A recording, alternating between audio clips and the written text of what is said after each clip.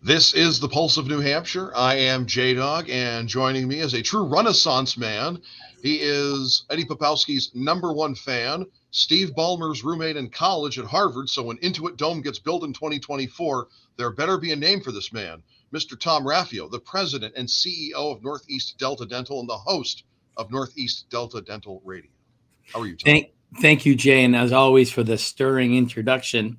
So I want to get right into today's guest because I think Buddy Phaneuf is one of the most fascinating and impressive business people that you'll ever want to meet. And in the spirit of transparency, I know Buddy's organization uses the Baldrige framework, the Excellence North Alliance framework for this, one of the reasons for his success. So, Buddy, thank you for joining me.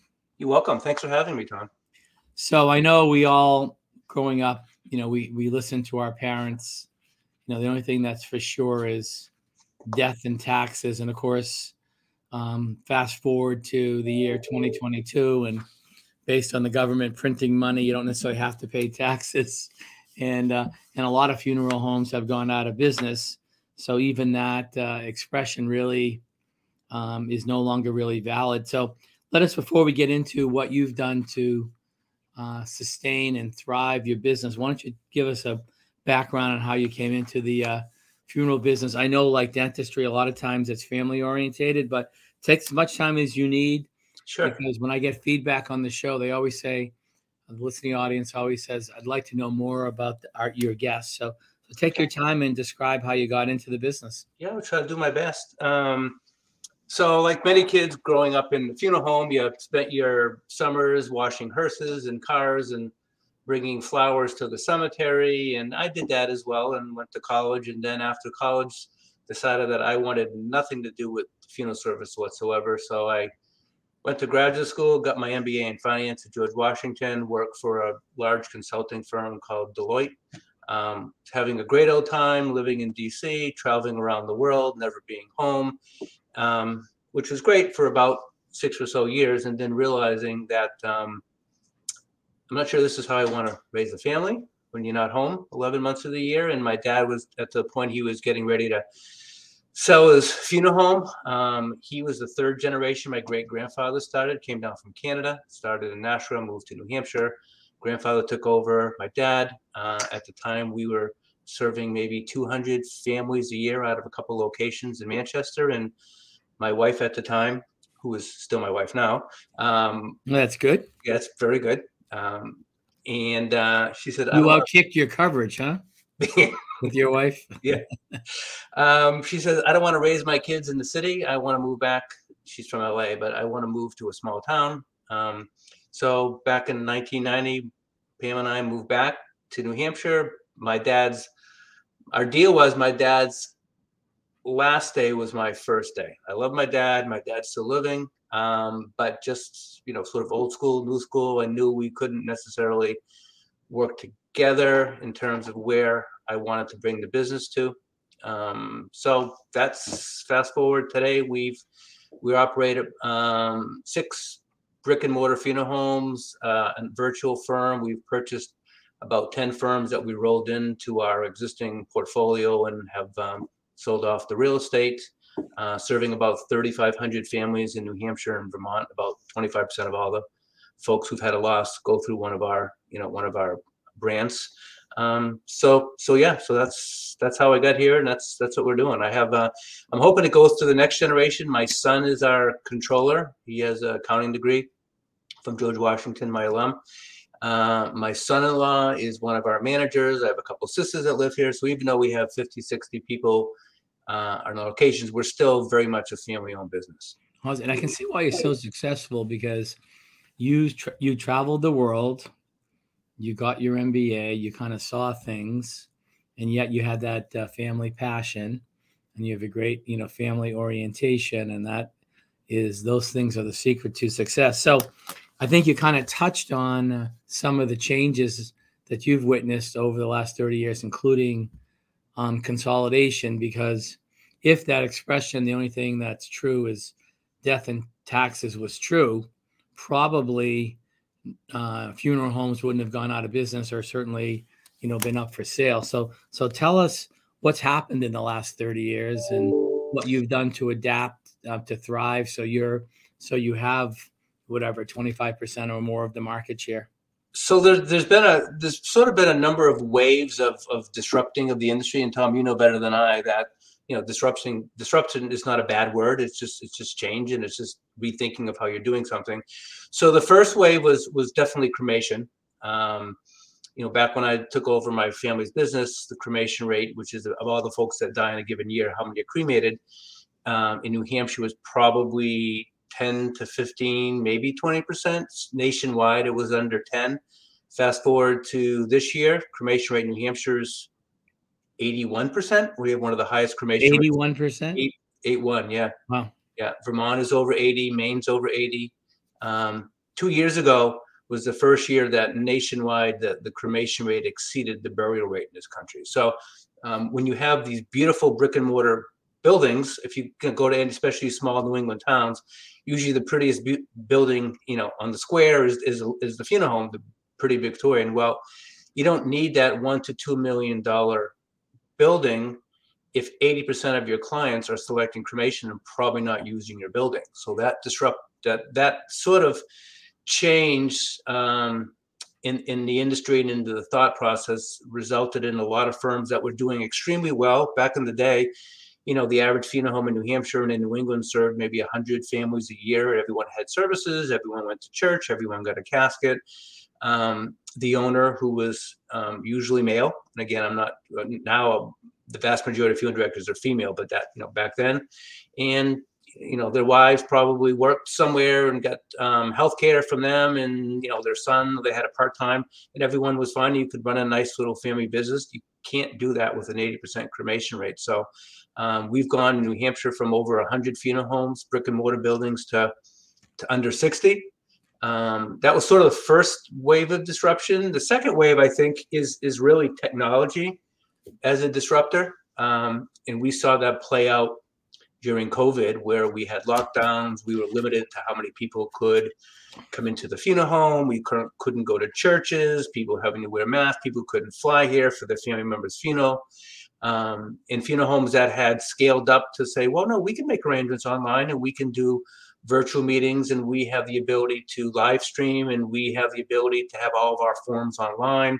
It sounds pretty obvious, but the funeral industry tends to be a very low-tech industry. So things like filling out forms online and live streaming and virtual funeral arrangements and going to a funeral home's website and seeing prices sounds like, well, yeah, of course, why wouldn't it? But that wasn't the case. And funeral homes that had scaled up that way were in a much better position.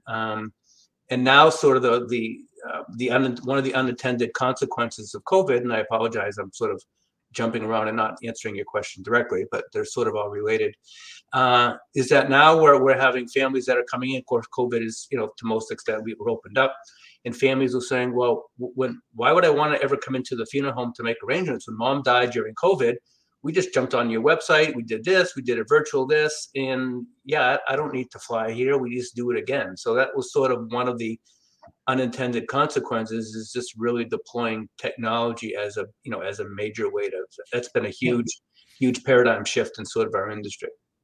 And I think that those organizations that have leveraged what they did during COVID, whether it's a better way to sell cars, mm-hmm. whether it's a better way of delivering education, a lot of those trends were happening pre-COVID, and now COVID, of course, expedited. So two questions for you. One is more out of curiosity. Why do you think the shift in the cremation from like 10 to 20% to 80%? That's more of a curiosity. And then the bigger question is, like, why were you so prepared and ready to pivot? Were you studying these trends? And so you were ready to pivot when you had to go virtual. But why don't you start with my curiosity question and then get into the second question? Yep. So there's been a lot of studies, and a lot of people smarter than I have looked at the cremation rate. And it's no one thing, Tom. Here specifically in New Hampshire, as you know, there's a lot of people. The Catholic Church is not as much as it used to be, but a high percentage of Roman Catholics, and the Diocese of Manchester, which covers all the Catholic churches in New Hampshire, was the third church, the third diocese in North America to allow cremated remains to go to the church. First one was Denver. Second one was Diocese of Montreal. And we were the third. So what that did was sort of open the floodgates to saying, well, now that we can bring urns to church, of course we'll have dad cremated or grandma cremated. That is one of course, costs is always factors into this. Cremation tends to be significantly less in most cases than a more traditional funeral. In some parts of the country, it's running out of scarce burial ground. That's not the case in our market. But nationwide, for some, you can go to Chicago and you can pay $15,000 just to buy a grave. That puts it out of the price of many people. New Hampshire is a melting pot that you probably know. We have a lot of different groups that have come in, Bhutanese families, Hindu families, and a lot of these families are bringing with them their culture and their traditions, many of which are cremation. We have a contract with the Hindu community. In the United States, we've been cremating since the Civil War, and in India, they've been cremating for 3,000 years. So they have a little bit more experience. A little bit more experience, and they're bringing that. So a lot of those things, some of it's Yankee frugality, some of it's the fact that it's easy, and then you have psychologists that are saying that people that are opting for cremation tend to try to sidestep the grieving process and quicken it. I'm not a psychologist, so I can't say yes or no to that. But they might think it's easier. They don't want to see dead bodies. So all of those things have factored into the cremation rate. So it's gone from 10 to 80%. So I see, Jay. So after the break, we'll get into why was your organization so prepared, where maybe the 40 funeral homes that went away recently, why they weren't as prepared. Jay, interesting, huh? It is, absolutely. And we will continue with more of Northeast Delta Dental Radio with Buddy Phaneuf of Phaneuf Funeral Homes and Tom Raffio, the president and CEO of Northeast Delta Dental and the host of Northeast Delta Dental Radio, after these words on the Pulse of New Hampshire. We're back. It's Northeast Delta Dental Radio here on the Pulse of New Hampshire, and alongside Tom Raffio, president and CEO of Northeast Delta Dental and host of Northeast Delta Dental Radio, is Buddy Phaneuf of Phaneuf Funeral Homes. Gentlemen, take it away. Very good. So before we get back to Buddy, just a big shout out to last week's guest, Cindy Burlack from the Brass Foundation. Very interesting show. So you can find that on anydelta.com, and it's worth listening to that for 25 minutes. So Buddy, this is your chance for a mini commercial. You have 2 locations in Manchester, 1 each in Boscawen and Littleton, plus Brattleboro, Vermont, and your website is phaneuf.net. So tell us why you have remained so successful while other funeral homes have either sold to you or have gone out of business. Well, I certainly don't want to take all the credit. I tend to try to put a lot of smart people around me that have good ideas, from my staff to I'm involved with a study group of independently owned funeral homes throughout the country. There's 10 of us that we meet constantly with best practices. One of the things we do is we try to benchmark other companies and bring things in that are working in that industry. Something very, very simple. A number of years ago, we actually benchmarked Zappos, a company that sells the online shoes, and I now sell everything.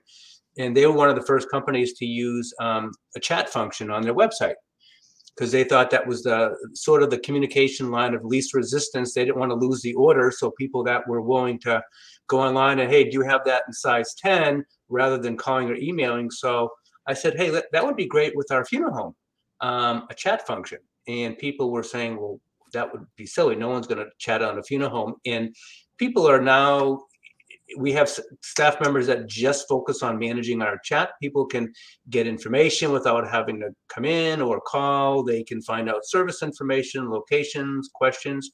So I don't think it's any one thing, Tom. We were one of the first funeral homes in New Hampshire to put in a crematory even before the cremation rate was where it was.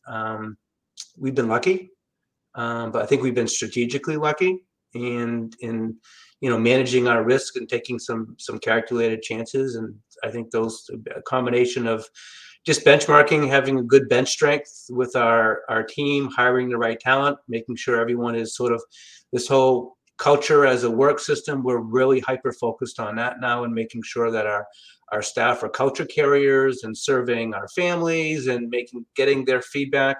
So I think all of those things, no one particular thing has resulted in us having some good luck and being where we're at. And I think what Buddy just described quite candidly is the Baldrige performance framework planning. And by the way, just as an aside, everybody knows this, but you make your own luck by working harder and being strategic. So Buddy's being too modest when he says he's lucky. But I know that with Brian Hetrick and others, you were involved with the Baldrige process a few years ago and actually won we then called it the Granite State Quality Award for performance excellence. So tell us about that process and what you learned. And in a way, you just kind of described it as the holistic view and being innovative and being compulsive about your customer service. But maybe in your own words, described, in the benchmarking as well, understanding that framework a little bit, how that helps shape your business. Well, at the end of the day, the funeral business is no different than any other business. We're hiring and firing. We're having to buy inventory. We're having to maintain facilities. We're having to deal with HR issues and all of that. And Brian Hetrick brought to me the idea of, hey, you should really try to apply for this Baldrige, which I hadn't heard of before I knew that he was a senator, I believe, from Arizona. Thinking it was, just some other little application will do. It'd take me 15 or 20 minutes, fill it out, send it in. Maybe get an interview, not realizing the application was about an inch thick. It took us a year to complete, but it was a complete overhaul of our systems. One of the things, yes, we won an award, great, and my cleaning lady dusted off every week or so, but it was about how we got there rather than really the end result. We looked at our systems, we looked at our work system, our processes. We were, measuring. One of the things we're very high on is metrics from every aspect of our business, from the first time the phone rings to offboarding our staff to following up with our families. So that process really resulted in us providing a huge increase in the level of care that we can offer our families, just from the whole understanding where there may be gaps in the system, where there may be duplicating of efforts, where there's data that's not necessarily communicated across all of our staff and all of our channels. So it was just, it was an amazing, it was a lot of work. It was not easy, but it is. And I think you hit on two things. And of course, Northeast Delta Dental has won that as well. And we applied nationally last year. It's a lot of work, but the federal government pulled the plug on the award. So we'll be reapplying. But as Buddy said, it's not getting the award. It's great. You can put it on your letterhead if that's meaningful to you, or dust it off. But it's really the process, and the metrics are so important, because you certainly are what you measure. And of course, part of the program is making sure you're measuring the right stuff. So what? Give me a couple of examples of metrics you use to govern your business. So one of the things that we measure, we measure many things, but one of the things that's most important is something that we call voice of the customer. A lot of companies, someone calls and complains or has some constructive criticism. Oh yeah, thank you for that. And then you toss it and do nothing. I don't know if we have time, but I'm going to tell you a story that really hits. So we survey all of our families. We have for years, and we got a survey back, and this is a number of years ago. And the lady, and it was actually a family that I had served, and the lady said, who had her dad cremated, she said, "Buddy, everything was great, but when I picked up my dad, I felt as though I was picking up Chinese food." And I'm saying, what? I didn't get what she was talking about. I went back and looked, and she chose not to have the service and just a simple cremation and bring her dad's urn home. So I called her up, and I said, yes, I came into a nice business office, and the lady was very pleasant, and my dad was in his little urn in a little bag, and she had me, give him my ID and sign the form and this, and I felt like I was just picking up an order. And in my mind, I was saying, well, I was thinking like a funeral director, and I was saying, Well, but that's what we did exactly what you wanted. You didn't want a service. You didn't want this. You didn't want that. I'm not sure, but what we learned from that, and it took us a couple of months, is that in her mind, she didn't have a ceremony. So what we did was we took the concept of a transaction, picking up the urn. Now every urn pickup is done in one of our chapels with a candle, giving family time to be there before you're doing the paperwork and the stuff. And so we created a transaction from a transaction, and we created a ceremony, very simple. And that completely, I mean, that's part of the Baldrige Prize, is looking at this and looking at the process steps and saying, okay, where can we poke-yoke the process, and where can we, make it that is an amazing story. And it's an example of doing something with the data, because Buddy is absolutely correct. Because I found this when, in my past life, when I would do examinations of companies when I was in Massachusetts, but people would collect data almost to kind of check off the box as opposed to actually doing something with it. And to take that knowledge from that woman and then creating, in effect, a mini ceremony, even though they don't want, quote unquote, don't want a ceremony. That's an amazing story. Awesome.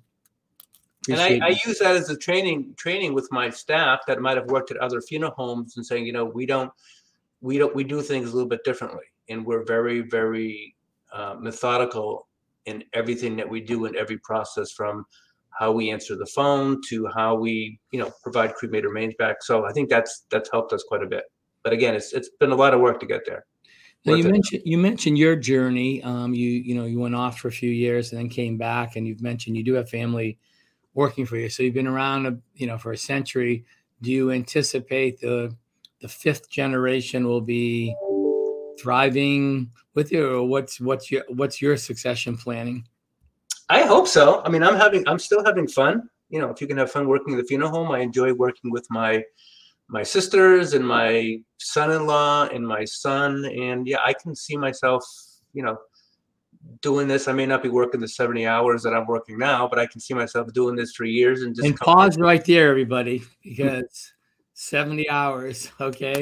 So I've written 3 books, and whenever I interview an accomplished business person, billionaire, successful CEO, or successful athlete, the number one thing they say is they outwork the competition and working. And I know I do that routinely as well. So, of course, it's not work if you love what you're doing, which obviously you do. So that's terrific. So on bringing it back to today, every day you pick up the newspaper or listen to the news, and we always talk about these different, supply chain challenges. Has that creeped into and been a challenge in your business? You wouldn't think so, but absolutely. Our casket companies, our manufacturers, actually they're distributors. About half of the caskets that are purchased in the United States are actually made overseas, or in Canada or Mexico, in China. And you can, our casket, our cost, our wholesale cost has gone up 45% this past year. Now, you certainly can't pass on a 45% wholesale price increase at the retail level to consumers. Same thing for urns. So same thing for our paper products. So yes, delays. My son just came in, who manages all of our inventory. We buy a lot of urns from India. In manufacturing, he just said one of our manufacturers no longer has access to their provider, and some of our urns are going to be delayed 3 months. So, and I hear this in all businesses, including dental, Jay, which is, it's hard to get PPE, personal protection equipment, and everybody's faced with this inflation, and but none of us can really pass it on to the consumer. But the successful companies and organizations that use the Baldrige Performance Excellence seem to have a way of working through that. So thank you, Buddy Phaneuf. Awesome. You're a role model, not only in your industry, but also for Baldrige Performance Excellence. I know, Jay, I learned a lot. How about you? I did, absolutely, about manufacturers, about caskets and the like. I didn't realize that. I thought, you made here in America. No, India and other parts of the world. So, and I about 20 years ago, just when the trend was happening, I changed my will to be cremated. So I'm right there with you, buddy. So, okay. All right, Jay, take it away. Okay, for Buddy Phaneuf of Phaneuf Funeral Homes, that's PHANEUF, ANEUF.net. That's the website for Phaneuf Funeral Homes. And Tom Raffio, President and CEO of Northeast Delta Dental and host of Northeast Delta Dental Radio. I am J-Dog. That's it for this week's edition of Northeast Delta Dental Radio. We'll be back next time on an all-new edition of Northeast Delta Dental right here on the Pulse of New Hampshire.